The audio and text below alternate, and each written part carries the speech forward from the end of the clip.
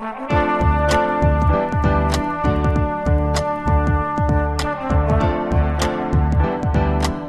listening to the Co-Main Event Podcast. And now your hosts, Ben Folks and Chad Dundas.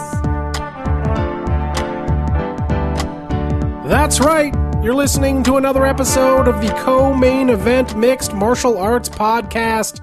I'm your co-host, Chad Dundas from BleacherReport.com, and joining me, as always, from USA Today and MMA Junkie, it's Ben Folks. Ben, how you doing this week? I'm doing all right. Health-wise, let's get a health update. How's your dread disease? I think I'm finally over it, for the most part. Although I had, you get that thing where you have a bad cold and one of your ears still feels plugged up even though you're over the cold? Yes. I don't really have a good sense of how loud I'm talking. Okay. So I'm gonna put that out there right now. Okay, well, if you see me give you the thumbs down, that either means I want you to talk quieter or you're just spouting unbelievable bullshit. Or could be either. You can't hear me, so I should talk louder. Yes, you should talk louder. Okay. You broke my doorbell this week. Should we tell the people about that? The much ballyhooed, much criticized doorbell here at the rental house where my wife and children and I are currently living. You broke it. No longer works. What you mean is I came up to your broke-ass doorbell, pushed it, like you keep imploring me to do, and nothing happened except another small fragment of plastic broke off in my hand. And it did not ring. That's what happened. You broke it. You're the only one who ever uses it, the only one who's ever commented on it. It used to work.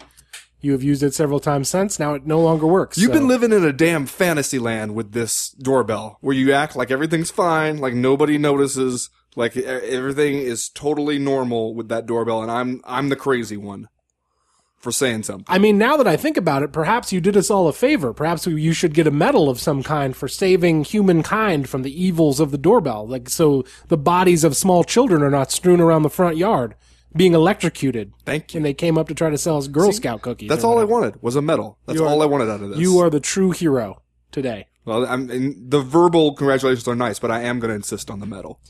This episode of the Co-Main Event Podcast is once again brought to you by Fulton & Rourke. Fulton & Rourke is back for its second tour of duty as the flagship sponsor of the CME. That actually reminds me I need to re-up on my foamless shaving cream because I don't know if I could live without it at this point. They're cool guys and a very cool small business, so we encourage you to get out and support them. In case you missed it last week, your friend and mine, Mr. Ben Folks, is about to tell you about some new Fulton & Rourke products that just hit the streets. I got it. You ready for this? Yeah. Now, the people can't see this, but we got you some handy pronunciation guides. Don't even need them. This week. Just going to freestyle it. Okay. Fulton & Rourke just launched a new limited reserve addition to their line of solid wax-based colognes. It's called Escalante. It features Haitian vetiver, Italian bergamot, and balsam for a bold yet dry fragrance that is sure to leave an impression. Fun fact I just learned from the Fulton & Rourke guys, bergamot is a little Italian citrus fruit that gives Earl Grey tea its unique flavor. That can't be true. You know, the Co-Main Event Podcast loves nothing more than a fun fact. Yeah, that aren't true. They also just released their cologne refills, so you can keep your handy, shatterproof Fulton & Rourke cologne square for life. When your old supply runs out, just buy a refill and pop it right in the same metal square container.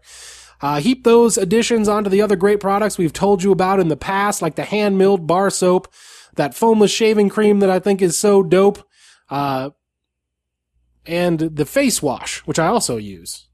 And you can start to see why the CME is down with Fulton & Rourke. I was going to mention your face. Looks washed. It looks much more washed, doesn't it? On top of that, there's a new promo code just for CME listeners starting today. Enter the promo code CME2016 and get $15 off any purchase of $75 or more. Again, that's at the website Fulton & Rourke, or Rourke is spelled ROARK.com, and the promo code is CME2016, all one word. So we got a weird, an interesting, a unique situation this week in the Co-Main Event Podcast, Say Ben, we do. where we are going to go off script a little bit, not going to use the 3-round format that we so often use. We do this from time to time. We go old school, you might even say, 0 rounds, 0 time limit. There is a time limit, but we don't have to tell the people that. We're going to chop it up and kick it around. We're going to talk about the 2 biggest storylines coming out of UFC 196 this past weekend. We got crushed by listener mail, which we always like to get tons of listener mail from the people out there, which is good because it tells us the people are engaged. They tell us what they want to talk about, what they want to hear about. So what we're going to do this week, Ben, is we're going to have, I guess, approximately a 30-minute discussion about Conor McGregor's upset loss to Nate Diaz, where we're going to use some of the best listener mail questions we got. Then at the middle of the show, Sir Nigel Longstock is here. He's going to come in and we're going to play Master Tweet Theater. It's been a minute since we did that, so we're looking forward to catching up with the world's leading theatricalist. And then the second half of the show, we will talk about Miesha Tate's victory over Holly Holm in the UFC Women's Bantamweight title fight. I mean, what else do you want out of this one? Did you really want us to sit around and talk about Beeston 25-8's decision win over Tom Lawler? I mean, no, you did not. We could talk about the bricklayer, Alir Latifi, but come on.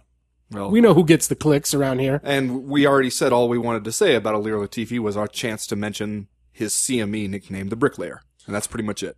All right, so we didn't talk about this. Do you want to alternate reading questions? Do you want me to read all the questions? What are we doing here? Can your voice handle it? I can handle it. Sickly voice. Let's alternate as long as I can go first and read the first question from just says the 209. So you know where we're going. Yes. You know where the lean of this, the gangster lean of this question is going to be. The 209 asks simply, "Are you surprised, motherfuckers?" It actually says, "Are you surprised, mitherfuckers?" Which I assume is a typo, but I kind of like mitherfuckers. I was gonna give him a break there, but okay. Stickler for the truth, Chad Dundas. Are you surprised, mitherfuckers? This comes from the 209. Yes, I am surprised. In fact, and I wrote on Bleacher Report this past weekend my post event column. This was kind of like the ultimate middle finger moment for Nate Diaz and the entire Scrap Pack, the Diaz crew, you might even say. They're guys that normally don't need much of an excuse to think that the whole world is against him. And coming into this fight, I think that was probably pretty close to being the truth, because obviously Conor McGregor was being largely trumpeted as the UFC's newest, biggest star. The promotion certainly had big plans for him. The legion of Irish fans that follow him everywhere wanted to see what he was going to do next. And I think even I guess you could make the case that the media kind of largely overlooked Nate Diaz's chance as a short notice replacement opponent in here. And so I thought for him to come out and just set fire to all of the UFC's upcoming plans was maybe like, I don't know if you want to say revenge, but probably a pretty sweet moment for him, because not only is he able to suddenly capture the limelight in the wake of this fight, but maybe it felt like payback to a company that he had kind of a contentious relationship with as early as 2014. Okay, let me ask you this, because I was also surprised, motherfuckers, to see Nate Diaz win this fight. Why were you surprised? Why did you think that Conor McGregor would beat Nate Diaz? I mean, I think that's maybe the $1 million question in retrospect that I hope that we get into as we move along. But I mean, we talked about on this show last week, I think we did, all bets would be off if we went to the ground. So it wasn't a surprise to see Nate Diaz handle Conor McGregor with a submission once they got there.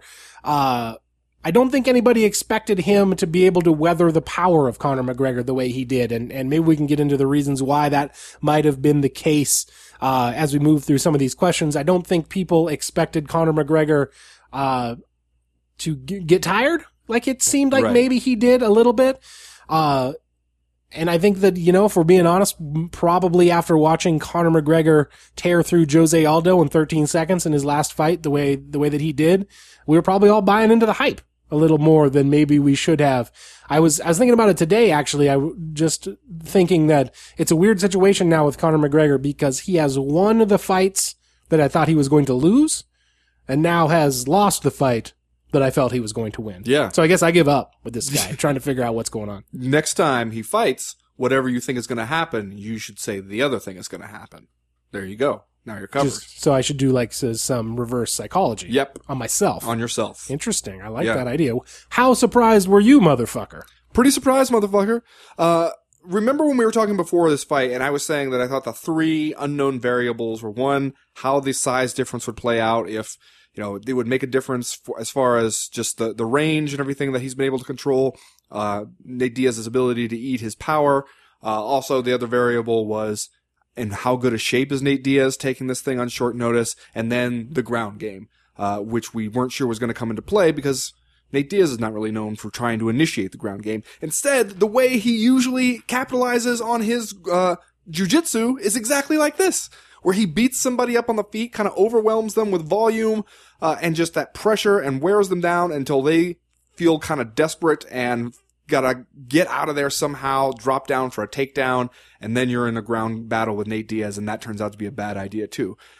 It's amazing how he just got Conor McGregor to fight a Nate Diaz fight. The same way he gets all these other people, and you hear people afterwards, like Michael Johnson afterwards in their fight saying, like, I knew what he wanted to do, and I was telling myself, don't get sucked into that fight. And you get sucked into it anyway.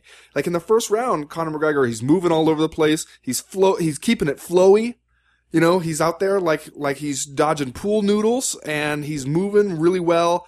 And hitting Nate Diaz with that left hand. And then in the second round, when he starts to slow down and Nate Diaz starts to connect a little bit, it's just that same style he always wants to fight, where he ends up getting guys to stand in front of him and he's just throwing, not throwing anything super hard, but just keeps constantly coming at you with it.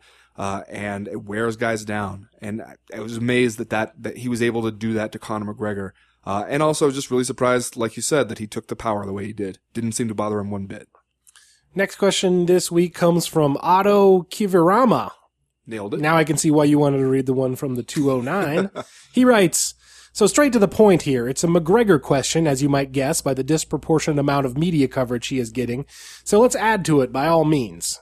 Does the beatdown by Mr. Diaz change anything else other than keeping Conor from being brutally knocked out by Mr. Lawler and maybe even RDA? Conor will spin this into new hype in no time and will reportedly defend the featherweight strap at presumably to UFC 200. Is this the right move, or does Conor still have enough juice behind him to fight for the lightweight title next? What do you think? Please discuss.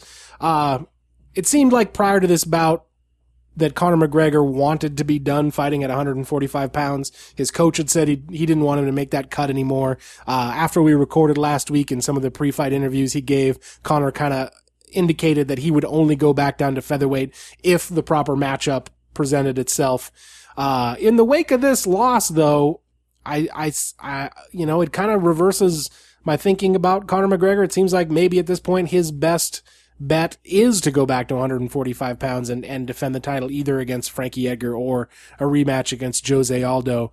And I didn't think that before the bout. I thought that his best, most lucrative options were at the two higher weights at 155 and 170. And I think, weight definitely was a factor in this fight, but I think that it's kind of being overblown in the wake of the fight. Clearly, like Conor McGregor and probably the UFC kind of want to say, that this they want to say he moved up 25 pounds, he jumped up 2 weight classes, and that was the problem. But let's not lose sight of the fact that even though this fight was at welterweight, this was sort of 2 lightweights fighting. And I think that 2 lightweights who basically agreed not to cut weight. Right. I do think the fact that Diaz was able to weather the power of Conor McGregor was arguably the turning point in this fight, and the fact that McGregor wasn't the bigger man and wasn't fighting a natural featherweight probably had a lot to do with his power not winning the day for him.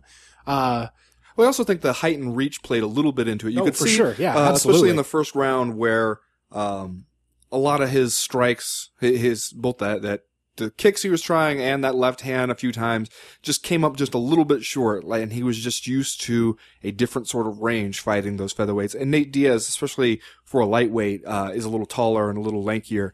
And it seemed like he was having a little bit of trouble adjusting that Nate Diaz wasn't where he thought he was going to be. But that big difference was he had grown so used to that left hand just basically being like a superpower that he could engage whenever he wanted to, and featherweights could not seem to stand up to it very well. And Nate Diaz, give him credit, it's not just that he is a bigger guy and therefore is going to be able to take anybody's punches a little easier. He's known for having a good chin. Both Diaz brothers are. Sure. They're not guys who get knocked out very often.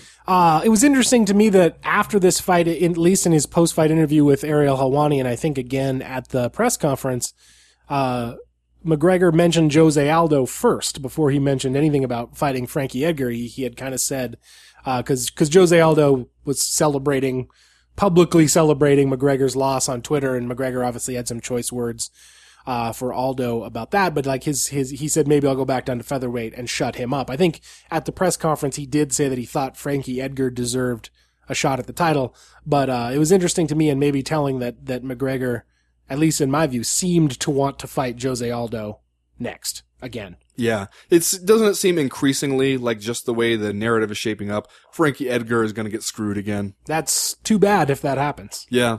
Just looking up from his newspaper, putting his spectacles down and heaving a sigh as he calls out for Mother to bring some tea. Also, the first mention here so far of Mr. Lawler, which that was the rumor, right, was that if Conor McGregor was able to beat Nate Diaz, that then he was going to fight Robbie Lawler at UFC 200, which in retrospect now, considering the way this fight played out, seems like it would have been a damn mess. Does it not? Yeah. And they're saying the same thing about Nate Diaz now, that the UFC was talking about putting Nate Diaz in a fight with Robbie Lawler, which I'm not sure I totally follow. I see why they would want to do that. I'm not totally sure I follow the reasoning on that. Maybe we got a question about that somewhere in here. But yes, in retrospect, it seems damn lucky, frankly, for Conor McGregor that he isn't going to wind up in there with Robbie Lawler, at least maybe in the unlucky short for term. Robbie Lawler, because he would have loved to make some of that money. Absolutely. Yeah. Next one here. Let's see, I'm going to skip over that one. Okay. From Brett Carroll. Between the pre-fight press conferences and the post-fight interviews, UFC 196 gave us an interesting glimpse into the mind of Nathan Diaz. I found his quote on the Fox Sports 1 post-fight show about climbing a mountain and seeing himself and his brother alone at the top to be quite poetic. I think it's fair to say that while Nathan is not particularly educated, he certainly isn't dumb. With his spectacular win over Conor McGregor, do you think he will now get the quote-unquote push he so desires from the company? Please discuss. Thank you. Now, the push thing came up a lot after the fight. He mentioned it several times that he was wondering when he was going to get some help from the company, when he'd been in the UFC since he was 21, wondering when it was going to really start to pay off, and saying basically that he felt like Conor McGregor was a good fighter, but the reason he was where he was because he got that push and Nate Diaz had not gotten it. And I felt kind of two minds about that. That he's making a valid point that Conor McGregor did get a huge promotional push that Nate Diaz didn't get. At the same time, when you watch that CNBC interview, which was just awkward as all hell and also somehow a whole lot of fun to watch. Is this the fucking Money Channel? It is. It is basically the Money Channel. Yeah, no, it is. That's you are on the Money Channel. But see, when you watch that and you're kind of reminded, however briefly, okay, there is some logic behind who's getting the push. You gotta have somebody, or at least you'd like to have somebody who can go out there and make those talk show rounds before the fight to really hype it up. You know, the CNBC is kind of an extreme example of it because it seemed like everybody involved in that realized to varying degrees how ridiculous it was that they were even doing this. But in Conor McGregor, you have a guy that you can put on, you know, some kind of late night talk show. You can put him on cable TV news, and he can just kind of roll with it and sell it. And Nate Diaz is the entire time being kind of a obstinate teenager wondering why the hell he's there. Do you think that when you see stuff like that, do you think it's justified that he has not gotten the push? And what do you do with him now? Well, I mean, you'd be lying to say that this wasn't a great win for Nate Diaz and a big win for him. Certainly, I think the biggest win of his career thus far. But you also, by beating Conor McGregor, don't absorb all of Conor McGregor's powers as if by osmosis. It's not like they just changed places. I think that Nate Diaz, if I had to guess, I would say Nate Diaz is going to be a guy where if you tuned in as a casual fan to watch this fight card and you watched him beat Conor McGregor and saw how he acted afterwards, I think you're going to remember Nate Diaz. And I think that you will be interested if you are, fight savvy, if you are a person that likes to watch fights. You'll be interested to see what Nate Diaz does next. So I don't argue against a high profile next fight for Nate Diaz. And I mean, I hope to God he gets paid a lot of money because I think he deserves it. And it seems, for a long time, he and Nick have seemingly struggled with their place in this sport and why they are in this sport. And so it would be, I think, a feel-good story for him to make that money, and be able to buy all the designer weed he wants. But at the same time, designer weed? That's what you think he wants? I think he's going to go get some of that. Coach weed? I think he's going to go get some of that medical marijuana down there in California. Which he alluded to at the press conference at the gym in Torrance. He didn't say it in words, but somebody asked him what he was going to do with the money, and he was like, "Oh, I'm going to buy some nice stuff." And then there were some catcalls from the audience, and the gesture that he made with his hands led me to believe that he was going to buy clouds of smoke. So I think that's probably a given. But he doesn't become Conor McGregor. He's not suddenly going to be the UFC's biggest star. If he winds up in the main event of UFC 200, wow.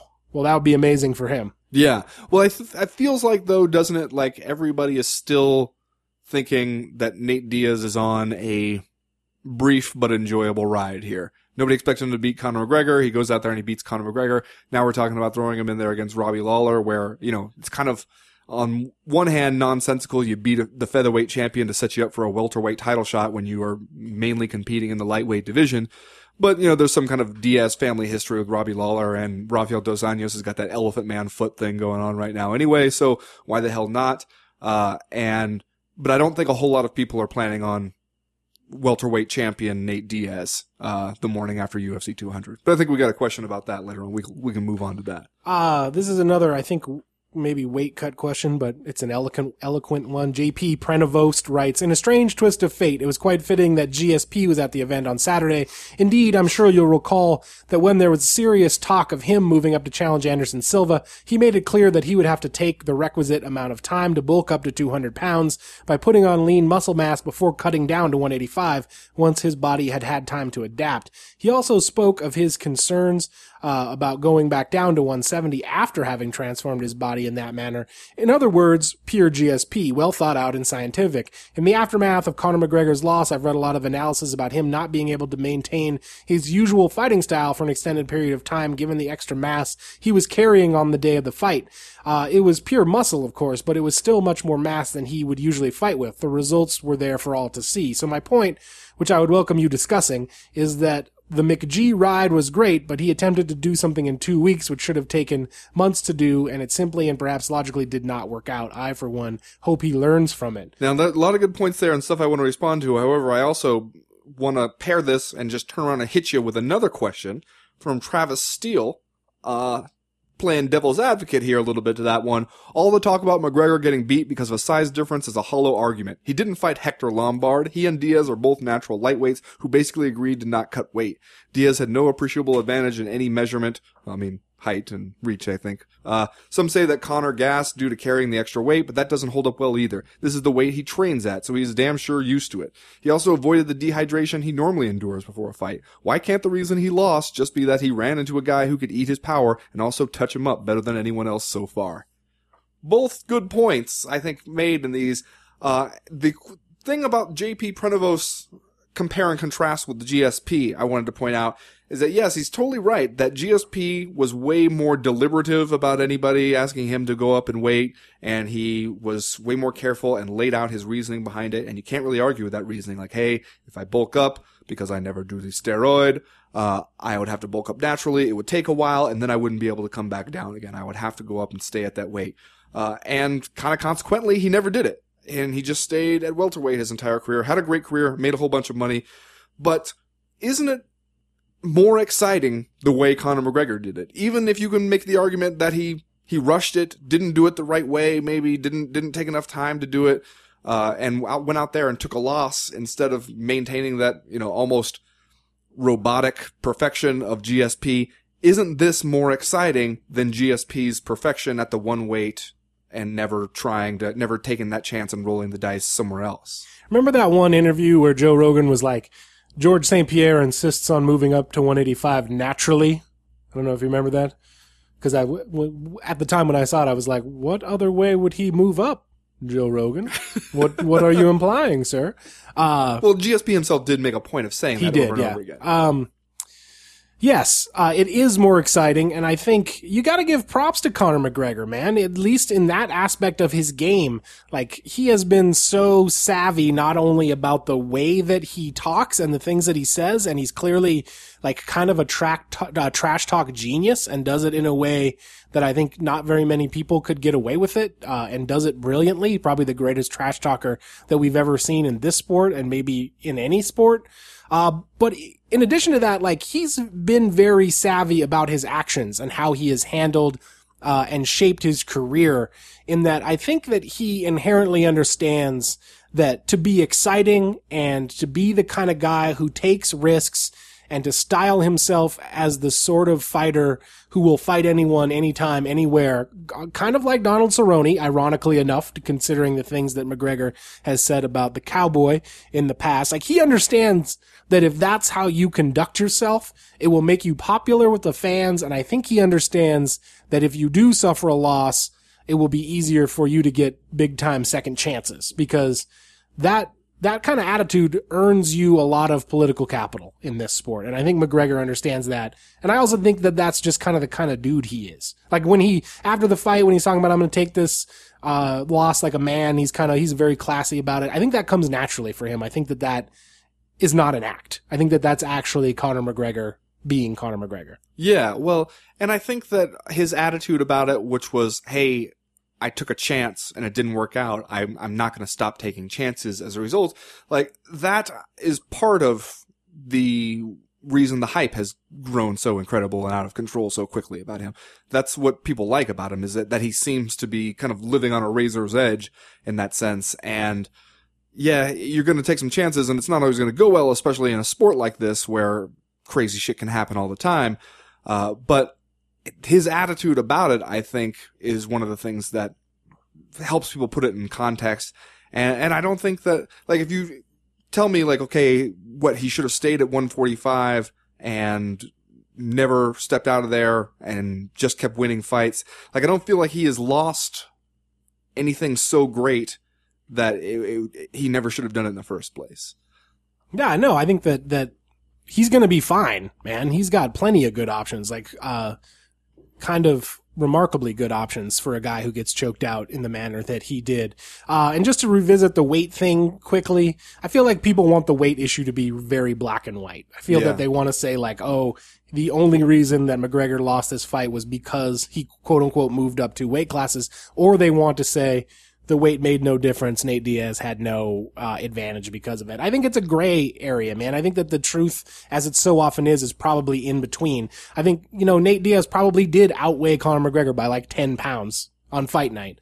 And that obviously is not the whole ball of wax, but I also think that it was kind of significant. And like I said before, maybe especially in his ability to absorb Conor McGregor's punches. But I also think you got to give major amounts of credit to Nate Diaz as being the kind of dude who's probably kind of hard to fight on short notice, just because of the length that he has, his reach, his boxing skills, coupled with his jiu-jitsu skills, and the fact that, like you said, he's very good at suckering you into his kind of fight. And I think that, like, it did take a lot of guts, and I think it's admirable for Conor McGregor to move up to 170 to have this fight. But also, like, I mean, we got to give Nate Diaz credit, man. He was just the better fighter. Yeah. Here's one a question that I think goes along with a little bit what we were talking about, Conor McGregor's response after the fight, from Todd Tomey. It's early Monday morning and the MMA Fortnite has not yet been released. I am certain we will hear something to the effect of, oh, Conor, he's a gracious, humble in defeat until we are blue in the face. Question for you. This is a great quality, but does that give you license to be a prick beforehand? Be a prick all the time. I don't know. I feel like Conor McGregor has played that aspect of the game in a very smart way. He seems to know that the thing that most MMA fans and most sports fans will respect the most is incredible bluster before the fight, and then, as we see with a lot of guys, humble, real Conor McGregor after the fight. Right, and I think he's done that even when he wins, when he shows up to the press conference. Totally has. He doesn't show up and start crowing about, see, I told you I was going to crush these bums. He's a little bit more complimentary toward the guys afterwards. He kind of reminds me a little bit of Chael Sonnen, that switch that Chael Sonnen would hit, especially for Chael Sonnen, it was mostly when he lost.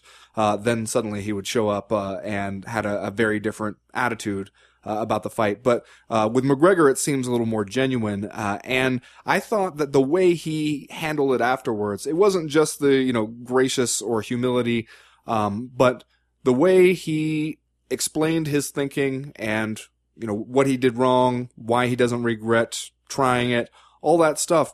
I think that only helps him going forward. I think that one of the things I remember Greg Jackson saying to me was that people, whether they realize it or not, watch a sport like this, in part for inspiration. And I think when you hear Conor McGregor talking about like, hey, I took a chance because that's how you get somewhere in life is you're taking chances and you're trying stuff. And I did not let the fear of failure stop me from doing something that I wanted to do. I think that that's a message that a lot of people are going to hear and think like, all right, even if I am not a huge fan of all the crazy trash talk beforehand, here is somebody that I want to hear from in the future and I want to pay attention to. And I think that is going to resonate with a lot of people. And I don't think that, I think especially you see with him and Holly Holm, both after those losses, showing up to the press conference, facing it head on and dealing with it. I think that always helps you in the eyes of fans, at least the fans who are hardcore enough to be paying attention to who shows up to the press conference. I think it's certainly better than the Ronda Rousey route where the next time people see you, you got a pillow over your face in LAX, you know? Yeah, I agree. That's what I was going to say. It's going to, like him acting that way is going to help him transition to whatever the next thing is, even though the next time we see him is going to be when he shows up at a press conference with all of his prepared material ready to go about Rafael Dos Anjos or Frankie Edgar or Jose Aldo or whoever he ends up fighting. I think the word boom might be thrown around. This is an interesting question from Clifford Krause. He writes, I had a Twitter beef with a McGregor fan a while ago. He made me look like a real idiot by saying that Edgar would give Conor a hard time. For saying that Edgar would give. Yeah, and he actually lulled me when I told him that I had been training since 2004. Well, tonight I let him have it. On Twitter, in parentheses. And I feel validated and also great. I guess my question is, am I a bad person? Question mark.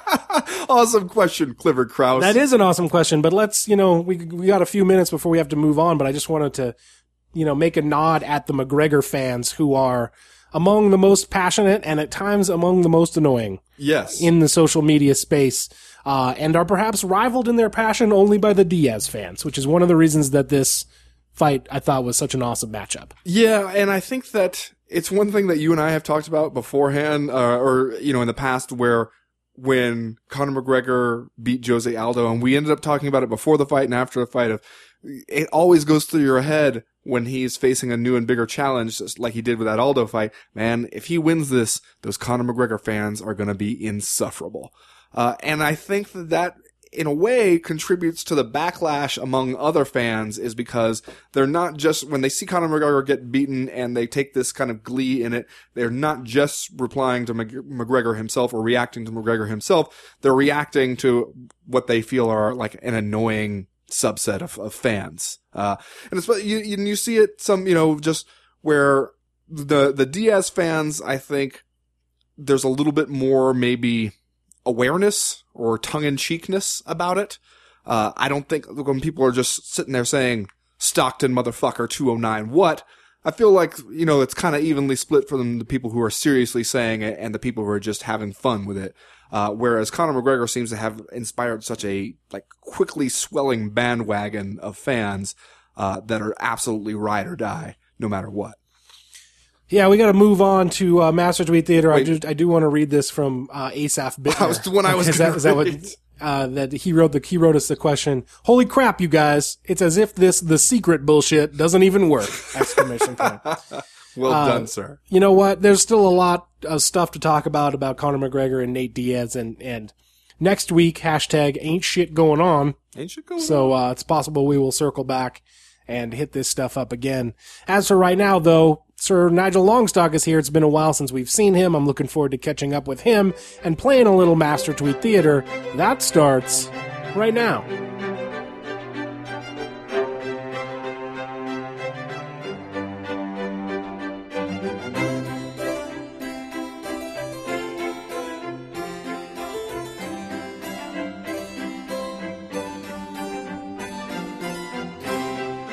Well, it's that time again. We welcome back to the show friend of the podcast and noted theatricalist, Sir Nigel Longstock. Sir Nigel, how are you? Good day to you, sir. I am in a race for survival. Are you winning? Kind of. I am tied with winter at this time, but I'm hoping it will drop out and I will spring back to life. Yeah, I don't see it happening, but we're gonna We're going to enjoy this time while we have it. What do you got for us? It's been a little while. Yes, it has, and this is probably my last Master Tweet Theater, so I'm glad to be back. But we're ready. We have a theme, we have an exciting sponsor, we have the whole jam, sir. All right, I guess let's start with the theme. Yes, no, let's start with the sponsor. Damn it. Just do whatever you want. How about You that? tried to trick me, but I need that $6. This episode of Master Tweet Theater is again brought to you by WadDog.com. God damn it. Marks, B-girls, stone cold wanksters. These are the people who have not yet joined WadDog.com. Don't be like them. Log on, enter your bank information, and drop your wad. WadDog.com. Stop being a wankster. Stop it. Wait, B-girls? B-girls. You know, B-girls on the corner, always trying to catch a man, but never willing to give it up, if you know what I mean. Chad, do you know what he means? It seems like an antiquated phrase, if anything. Yeah. I learned it from Marlon Wayans. Okay. I guess now's the time for the theme. Yes, there is a theme. The theme for this week's Master Tweet Theater is fuck training. You know, I feel like this finally you've captured a theme that seems like it's one close to your heart. It's grounded in the text as well, sir. We'll see about that. Yes, let us begin. Tweet the first. You ever want to come on out to the ranch? Come on, fuck training. I'll show you how to live. Thumbs up emoji. Thumbs up emoji. I got this one, Chad. You got this one? Yeah, that's a pretty easy one. That would be the cowboy, Donald Cerrone. That's right. And for bonus points, who's he talking to? I believe he's talking to maybe Sage Northcutt, Super Sage. but this is kind of an old tweet, right? It is. It's been a long time, It sir. has been a little while. Although, I admit when I read that tweet, I thought, if there's something, like, for one thing, if you're trying to get me to watch a Fight Pass show, you're already 90% of the way there with this one. Also, if Sage Northcutt ever gets to the point where he feels like this, you know, the goody-goody Eddie Haskell image is not working for him anymore and he needs to turn it around and actually become like a real fan favorite, this is probably the path that gets him there, do you think? Oh, I can't wait for it. For Sage Northcutt running around with 2-day growth of beard like Hollywood Hulk Hogan. Yeah, yes, absolutely. In all other respects, the worst thing that could possibly happen to him. Tweet the second. Installing new hard drive on PS4. Put in the drive, but now says put in USB with latest update file. Done that, but not working. Any help? Okay. I'm just gonna play a hunch here and say Demetrius Johnson. Noted gamer. We do know Demetrius he's a Johnson. gamer. And didn't he also get rid of Xbox after they dropped his sponsorship with did, PS4? yeah. He did it in a real sly way, too. Posted that Instagram picture of it and said, my wife bought me a new gaming system. That's way too long to be a tweet, right? It was one single tweet. There's a lot of abbreviations, but still room for 3 question marks, as you heard me pronounce at the end there. Let's see here. Another gamer. I'm gonna go Michael the Count Bisping here. Undercover gamer. Okay. Both fine guesses, both internet dorks, but only one correct. It is Michael Bisping. Oh, fuck you! How is that Michael Bisping? Oh! I didn't even know that. That was just a guess. That was a bullshit guess, too. I cannot believe you. An incredible guess. He pointed out into the stands or up at the lights and then just hit it out there. All right. Knocks it out of Are you referencing the natural or an actual a thing little that bit of happened? both. Kind of Babe Ruth and the natural. All right. But yes, I assume you want to hear it, right? Yes. Installing new hard drive on PS4. Put in the drive, but now says put in USB with latest update file. Done that, but not working. Gonna help. It's somehow gotten worse. Yes, it has become more goat-like as Yeah. the days go on. That's it. That's the word I was looking for, is goat-like. Just as he does. Michael Bisping is the goat in that respect. Tweet the third. This is a double tweet. 2 of them, both from the same person. The first payphone was invented in 1889. Pictured using a payphone. The second tweet. Feeling the breeze up here. Pictured having climbed a windmill. I got this, Chad. You got this? I mean, I can only guess that must be Super Sage Northcutt, right? That's him. It is Sage Northcutt just doing some Where's Waldo shit as usual. I was talking with somebody recently about how if I had any kind of Photoshop skills, I feel like you can make a pretty awesome Tumblr that is just Sage Northcutt, like, traveling through art history, right? Like, just like, Sage Northcutt and Guernica and all kinds of weird bullshit, right? Plenty of cherubs here. There you go. See, Sir Nigel knows what I'm talking about. Don't give me that look. I'm an educated man, sir. Tweet the 4th. Congrats at Bisping on beating the legend at Spider Anderson. What war and the diversity you went through. Well done. The diversity? Yes, the diversity. Overcoming diversity. Chad, you got any thoughts on who thinks Michael Bisping really overcame diversity? I mean, that sounds like maybe Jessica I, since we know she has had trouble with English as a first language in the past. So and we do know Sir Nigel likes to throw Jessica I into Master Tweet Theater. I sure do. I'm going to go Jessica I here. Damn it, that's a good guess. Oh, man. I'm going to go Uriah Faber. For no reason, but your Bisping thing was for no reason, and that turned out okay. Yeah. Both fine guesses. Both people have imperfectly subdued English, and both wrong. It is Roy Nelson. Oh, Roy Nelson. Big country Roy Nelson, helping you overcome diversity. Yes. That's the first one I've got wrong today. Oh, well, come on. Really patting yourself on the back for the easy ones. If you think that was hard, wait till you hear Tweet the 5th. Oh, God. This one is diabolical. Tweet the 5th. Leap on into the gym today. It will change your life for the positive. Hashtag leap year. I'm going to say Rich Franklin. See, I was going to go Randy Couture there, so I guess everybody wins. both fine guesses, but both wrong. It is Shane Carwin. God damn it. Returning to the gym and Master Tweet Theater once every 4 years. Now we got to watch out for Shane Carwin among the usual suspects. I don't think he'll be appearing again soon. All right. How are we ever going to overcome this diversity? Yeah, because it is diversity. I could see on your face you were so pleased with yourself before you'd even finished the joke. Very happy, sir. Well, I guess that's it for this one. What do you got going on, Sir Nigel? You know, it's funny you should ask, sir. I've just finished wrapping an exciting project about a ruthless mercenary and art dealer who learns to love again in a post-apocalyptic American city. I see. And what's it called? It's called Escape from L.A. Story. And what role do you play? I play a vaguely effeminate art critic. Yes, you do. Well, that was Master Tweet Theater, and that was Sir Nigel Longstock. Thank you, sir.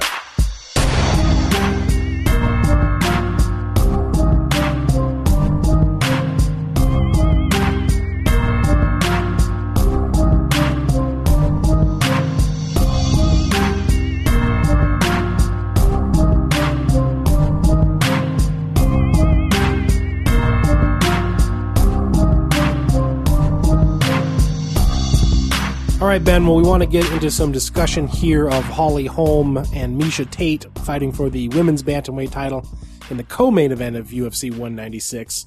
I know I scooped the Asaph Bittner question from you at the end of the first part of the show, so why don't you lead us off here? Okay. How about Draman from Little Rock? Hard not to feel good for Miesha Tate, am I right? She's worked a long time and Ronda's shadow has always seemingly been sort of overlooked by the UFC, despite being WMMA's second biggest star and obviously now a super good fighter. Please discuss. Yeah, I think that is the proper inkling coming out of this. You know, Miesha Tate has never been anything besides a great ambassador for the sport, a very good fighter. Although I think we'll talk about this a little more, I still can't quite figure out exactly how she's doing this shit every single time. But, you know, for a person who lost twice to Ronda and suffered the indignities of that season of The Ultimate Fighter, coaching opposite Ronda and was kind of used as Ronda's foil in almost every way in this women's bantamweight division, while Rousey was still the champion. I do feel like, you know, even if you are sad about Holly Holm losing this fight and sad about, at least for the time being, it seems like the rematch between her and Rousey being put off. You gotta also feel good for Miesha Tate, who's worked an awful long time, and was the Strikeforce champion and is now added UFC champion to that, you know, by grabbing this come from behind win. Here's a Dana White quote. I put this on Twitter earlier, but I think it bears repeating here. This was when Miesha Tate, remember, was saying how she was not going to take any more of these just fights that weren't going anywhere. She wasn't going to fight on Fight Pass anymore. She needed the UFC to tell her what her path back to a title shot looked like. Otherwise, she was thinking about actually retiring and just giving it up for good. And Dana White's response to that, quote, "I want somebody that wants it. You know, Miesha Tate is talking about retiring right now. In this sport, when you start thinking about retiring, you should retire. Miesha probably should retire if that's what Misha's thinking right now. It's probably a good idea." That was like 4 months ago, Chad. Dana White, UFC president, saying, you know what, maybe you should. Go ahead, retire. Bye. See you, if that's how you feel. Now she's the UFC Women's Bantamweight Champion. So I guess good thing she did not take his career advice. Also, good for her for taking that stand and being like, you know what? No, I'm not going to do this thing where you say each time I go out and fight, if you win this one, then you'll get a title shot. And then you think about it for a couple days and go, you know what? We changed our mind. Like, I need to know what I'm doing here. A completely fair position, for giving her time and place in the sport. And then she goes out there against Holly Holm. Doesn't look like it's going very well. And she finds a way to just goddamn get it done. Yeah, I was watching this fight, and then we got into the 5th round, and I was starting to think, okay, it kind of looks like Holly is gonna salt this one away, in a tougher than expected matchup, but it still retain the championship. And then my infant son started crying in the other room, and I had to go into his room and put his pacifier back in his mouth. And when I came out, I came back into the room just in time to see Miesha Tate hop on Holly Holm's damn back. And I was like, oh no, what happened while I was away? So that was an interesting fight watching experience for me. Yeah. Let's do this next question from Derek Cansoles, or Cansoles, I guess, depending on how you want to. That last one seems like a real Montana pronunciation. That's right. I normally hate this kind of talk, but did Holly Holm get exposed on the ground? She seemed kind of terrible whenever Miesha got her down there. Discourse it. Yeah, I mean, I understand why you hate that kind of talk. I hate it too. We seem to throw the word exposed around too easily, but that did kind of seem like she got exposed there. She never seemed at all comfortable, never seemed like she was mounting too great a defense at any time when she got down on the mat. Both in the second round, she got stuck kind of in half guard for a while, and then when trying to get back up to her feet, she just left too many openings for Miesha Tate to grab her neck. You can see it when she is trying to get back up at points, and she's got her hands out in front of her on the mat, which when you're doing that and somebody's on your back, they can see your hands on the mat. And they know that means that you do not have a hand free to defend your neck. And so Miesha Tate, as soon as she saw that, boom, there goes the forearm wrapped around the neck. And she kind of had to wait that one out in the second round. But then it seemed like, okay, the thing to do here is just not end up in that situation at all. And her striking was very careful. She didn't go crazy trying to bash Miesha Tate on the feet because she didn't want to run right into a takedown. And that was going very well until the 5th round when Miesha Tate kind of had to say, fuck it, I gotta get in there and get a takedown. And she did. And it was that same thing again where you could tell that Holly Holm, having had that experience in the second round, was thinking, no, I have to get back up immediately. And in so doing, in just trying to, kind of throw technique out the window a little bit just to try to get up to her feet as fast as she possibly could and not get sucked into the ground game, she ended up giving Miesha Tate an opening. And the same thing happened again this time. She was stuck. I think that did expose some deficiency she has on the ground. Yeah, if anything, I feel like some of our thinking heading into this fight was right. I mean, I think we thought that Miesha Tate was going to turn out to be an interesting test, and certainly a different test than the kind of takedowns and grappling that Ronda Rousey had for Holly Holm in their fight. And if anything, I feel like maybe I overestimated Holly Holm's ability to stay up off the ground, which she did for the most part. I thought she would be too big and too mobile and wouldn't let Miesha Tate take her down, which I think was the case in 3 out of 5 rounds. But maybe also overestimated her ability to get up and to defend herself off her back. I don't know why I had more faith in it, considering we had almost never seen it except for the very short grappling exchanges she had with Ronda. But I just wonder, like, if you are the fight camp of Holly Holm, you have to know that exists, right? Like, regardless of what you say to her or what you admit publicly. If you're Greg Jackson or Mike Winklejohn to a certain extent, you have to know when you have a fighter that is not very good on the ground. And that makes me wonder, again, and one of the questions I always return to, like, I wonder what a lot of these coaches are thinking in their own minds.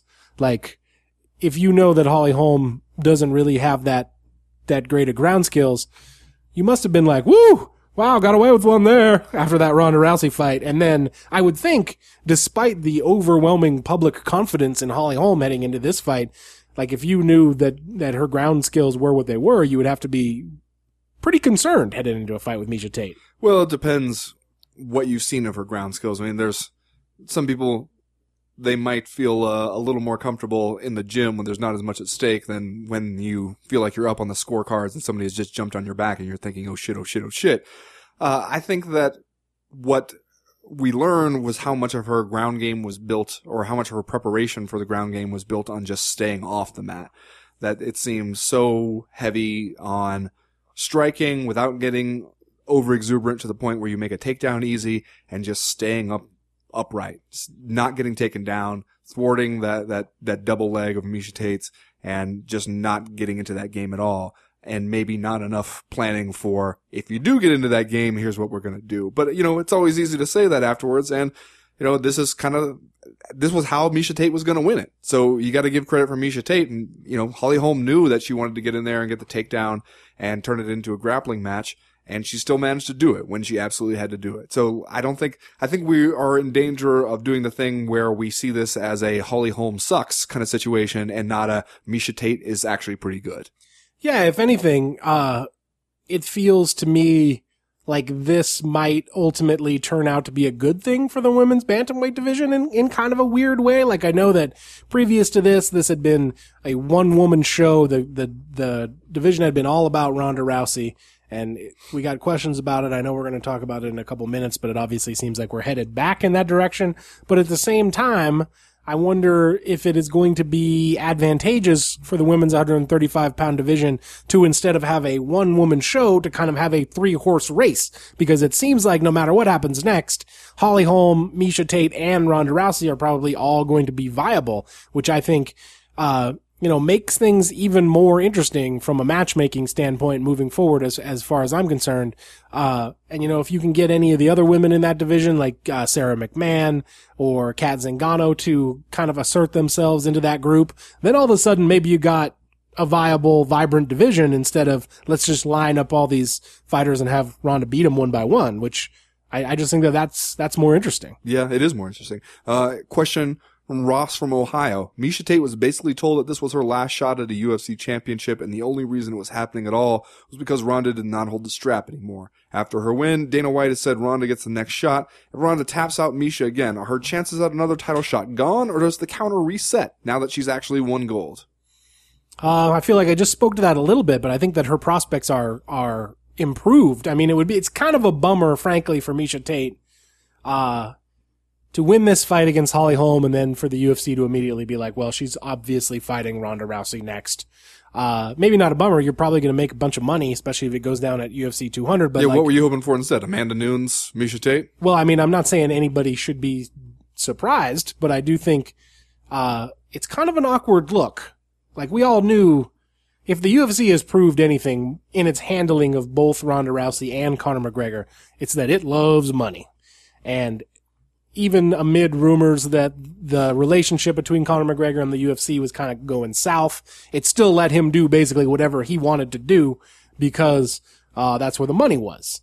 And we knew that, given the first chance, they were going to try to get the belt back on Ronda Rousey because that's where the money is. But they also seemed perfectly amenable to the idea of throwing Rousey right back in there with Holly Holm, even though I think people, the conventional wisdom at least, thought that wasn't a great idea, that Ronda had a lot of work to do with being able to chase her down and get her to the mat or sharpen up her stand-up game enough that she would be able to be competitive there. So it seemed like they were perfectly willing to put Ronda out there for what everyone assumed would be a second loss because that's where the money was. So we're not surprised that this is the case. However, it does feel like an awkward look to me. Most specifically, and I think we got a question about this. Maybe I can just read it real quick from David Dorr. He wrote, Did Ronda's public relations department receive a short email last night about the newfound openness for discussing potential upcoming mixed martial arts bouts? Suddenly we want to talk about fighting. It seemed like a very awkward move for Dana White to go to the press conference and say that he got a text from Ronda Rousey saying, time to get back to work, because that makes all of the, like, depression and, all this time off that she needed to kind of rebuild herself and put back together.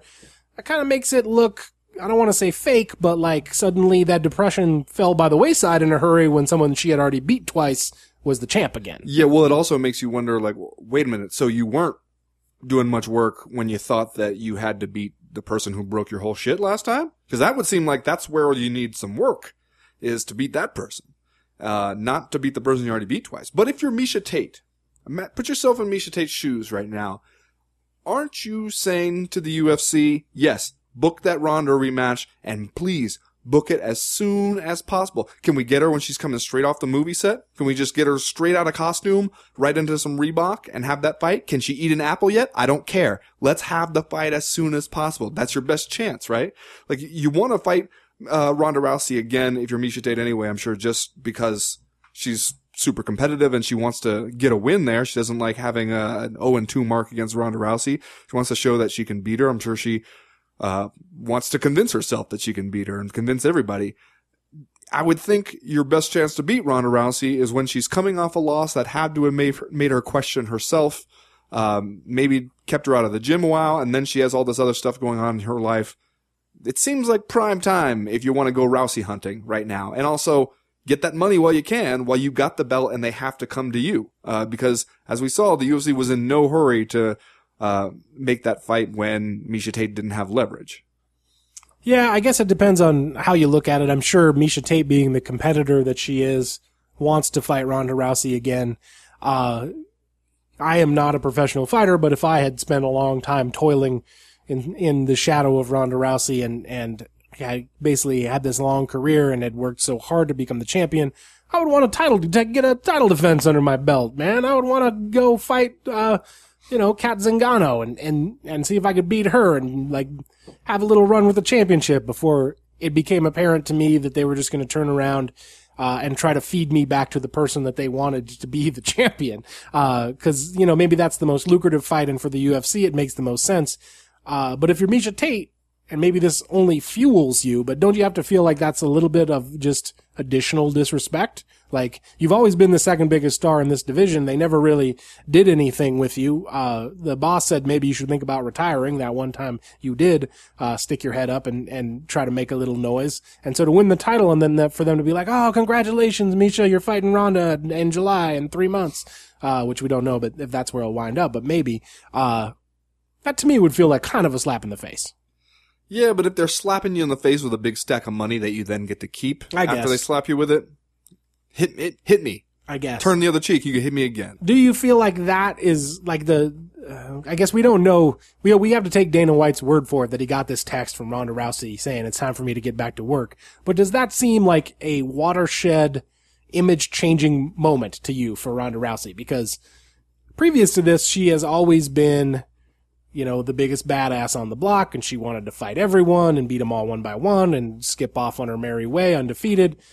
For her to come back immediately and be like, yes, it's time for me to suddenly shed my depression and come back and fight this person I've already beat twice, that seems to me unseemly a little bit.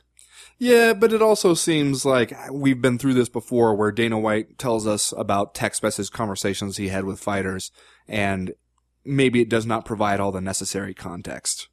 That's true. That's true. And I guess I would have to grant her respect for her pragmatism, if nothing else, but at the same time, like, seemingly going after the easiest championship fight, I don't know, man. Especially because I would think if you go and you fight Miesha Tate and you take the title off of her, I can tell you what's probably your first title defense. Yeah, that's true. That's true. Here's one from Alex O'Neill. Before she got tapped by Miesha in the last round, I thought Holly Holm was cruising to victory at UFC 196. Then I jump on the internets and see a story about the official fight scorecards saying the thing was about to be a draw. How did you guys see it? I thought Holly was about to win. I know that there was a lot of talk that second round should have been a 10-8, and maybe it should have been. I don't know. It was, I believe. It was on the official scorecards. On all the scorecards. I don't know that. I mean, I guess I didn't have a strong feeling about it in my own mind brain before the actual fight ended. But yeah, I thought Holly was about to win. If had it gone to the cards, I would have expected her to win a close decision. Well, I think maybe the question is she won rounds 1, 3, and 4, right? Probably 10-9 rounds, all of them. Miesha Tate, I think you absolutely give her a 10-8 for the second round. And then the fifth round was Holly Holm doing exactly what she had done in 1, 3, and 4, right up until she got taken down. Right. So what happens if she basically survives to the end of the round with Miesha Tate latched onto her like a backpack, and we go to the scorecards? Then that's, I guess, when things could get interesting. But I'm sure that that's one of the things that that Holly Holm will think about afterwards is that kind of approach, especially in the last round when I was watching the corner audio where you could watch just the fifth round and listening to the corner audio from Holly Holm's corner, and you could hear the way that they were talking it was very defensive. It was very like, hey, don't run in there on her trying to hit her. Don't get too excited. Watch out for that takedown. Here she comes, turn her when she comes in shooting for that takedown, and get away. It was really just like, let's kind of ride this one out and win a decision. And it seemed like it reminded me when we were told that that Holly Holm had been holding back before she fought Ronda Rousey, and we wondered whether we were supposed to believe that or not. And when you see the way she fought Miesha Tate, you think, okay, yeah, no, that seems more like the Holly Holm that we saw in those other fights, where when she fights somebody who's not just coming straight at her and getting right up in her face, and when she is worried that, she can't go right at them or she'll make herself vulnerable to the takedown, this is the approach we get from her. That it's a little more careful, not quite so dangerous and dynamic as she was against Ronda Rousey. And it makes you think she's got to find some way to be able to, whether it's just getting more comfortable with their takedown defense or not being scared of getting taken down and being on the ground, more confident in her ability to get up. But she has to find some way to be able to unleash some of those striking skills and not worry constantly about the takedown ruining everything at any minute. I wonder how this fight would have been regarded if it had turned out a draw on the scorecards. I wonder what the public reaction to that would have been, because nobody hates anything like we hate a draw. That's the worst thing that can happen. I wonder if it would have been regarded as a disaster, or if a screw job for Holly Holm, or if we just would have turned around and talked about booking them at UFC 200 and it even would have been a bigger promotional deal. Yeah, maybe Miesha Tate, if there was a draw, just kind of pumps her fist and thinks, all right, we get to do it again, brother. Next question from James Murray. He writes, does Holly's loss to Miesha make the Holm Rousey rematch even more appropriate? After Holly's thorough domination of Ronda, the immediate rematch made little sense from a meritocracy standpoint. Now, with both coming off losses, it makes sense in terms of both business and merit. Perhaps the stakes are even higher, despite no belt on the line. That's kind of what I thought. People were talking in the immediate aftermath of this that the Holly Holm Ronda Rousey rematch had quote unquote been spoiled or ruined, and I thought to myself, well, I guess maybe this is a good question to ask you, is the bigger fight Miesha Tate Ronda Rousey for the title, or is the bigger fight still Ronda Rousey Holly Holm without the title? Because I would almost say it would be the latter still. But again, I don't book pay-per-views. I'm not a cable executive. I don't know. I don't know. I still think if you did Ronda Rousey and Miesha Tate for the title, it seems pretty perfect right now. I don't think there's really a bad way to go in either one of those. But nothing about the way the UFC treats Ronda Rousey and views Ronda Rousey leads me to believe that they're going to put Ronda Rousey in a non-title fight if they don't have to. And also I think that they would probably look at this and assume that Ronda Rousey's going to come back and beat Miesha Tate, take the title off of her, and then you can do that Holly Holm rematch with her anyway. And you get the same fights, but you just get them all as title fights.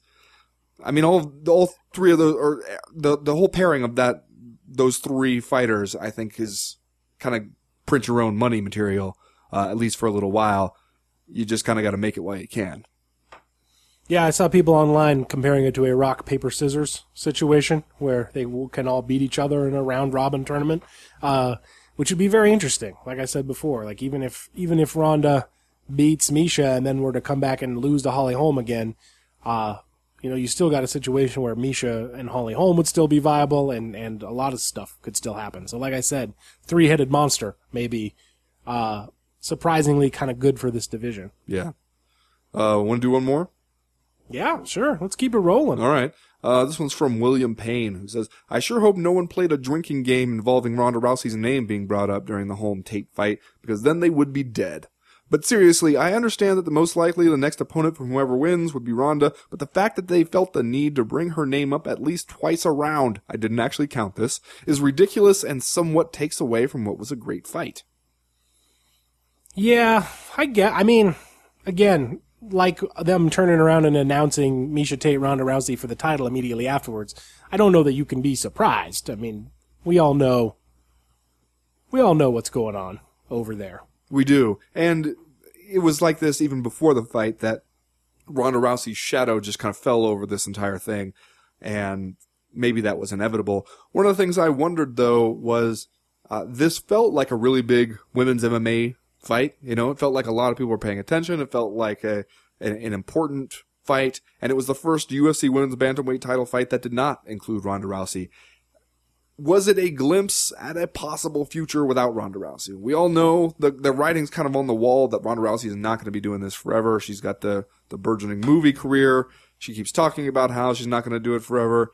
Eventually, we're going to be facing a Ronda-less scenario in women's MMA. And we've often wondered in the past if the UFC would just straight give up on it after that. When you see a fight like this, does it give you hope that maybe the future would be okay without Ronda Rousey in it? Or do you think we're still, since we can mention her name twice around, according to a stat that we didn't actually keep track of, does that make you think, okay, we're not really finding out what it would be like without her? Yeah, I mean, I guess I didn't necessarily need to be filled with hope on that front, because I've always advocated for them trying to do more with the other athletes that they have in that division, trying to make stars out of Holly Holm and Miesha Tate, Kat Zingano, Juliana Pena, Amanda Nunes. There's lots of fighters in this division that I think could be viable UFC level stars. Maybe not enormous mainstream breakout crossover stars like Ronda Rousey is, but like you could make this division seem fairly interesting and viable if you really wanted to. I mean, maybe it shined a light on the fact that you could have a Ronda-less division to the people who run the company, because they have always been very seemingly interested in her and not particularly interested in anyone else. I think from like a mainstream public standpoint, even though I just got through talking about how I thought it was good to have Miesha Tate and Holly Holm and Ronda Rousey all active and viable, I think it would have gone a long way for Holly to have a dominant victory in terms of public perception, just because most people who are not hardcore MMA fans only knew her as the person who defeated Ronda Rousey. And I think it would have been, the public loves dominance. We know that. And it would have been, I think, effective for people to see her come out and prove it against Miesha Tate.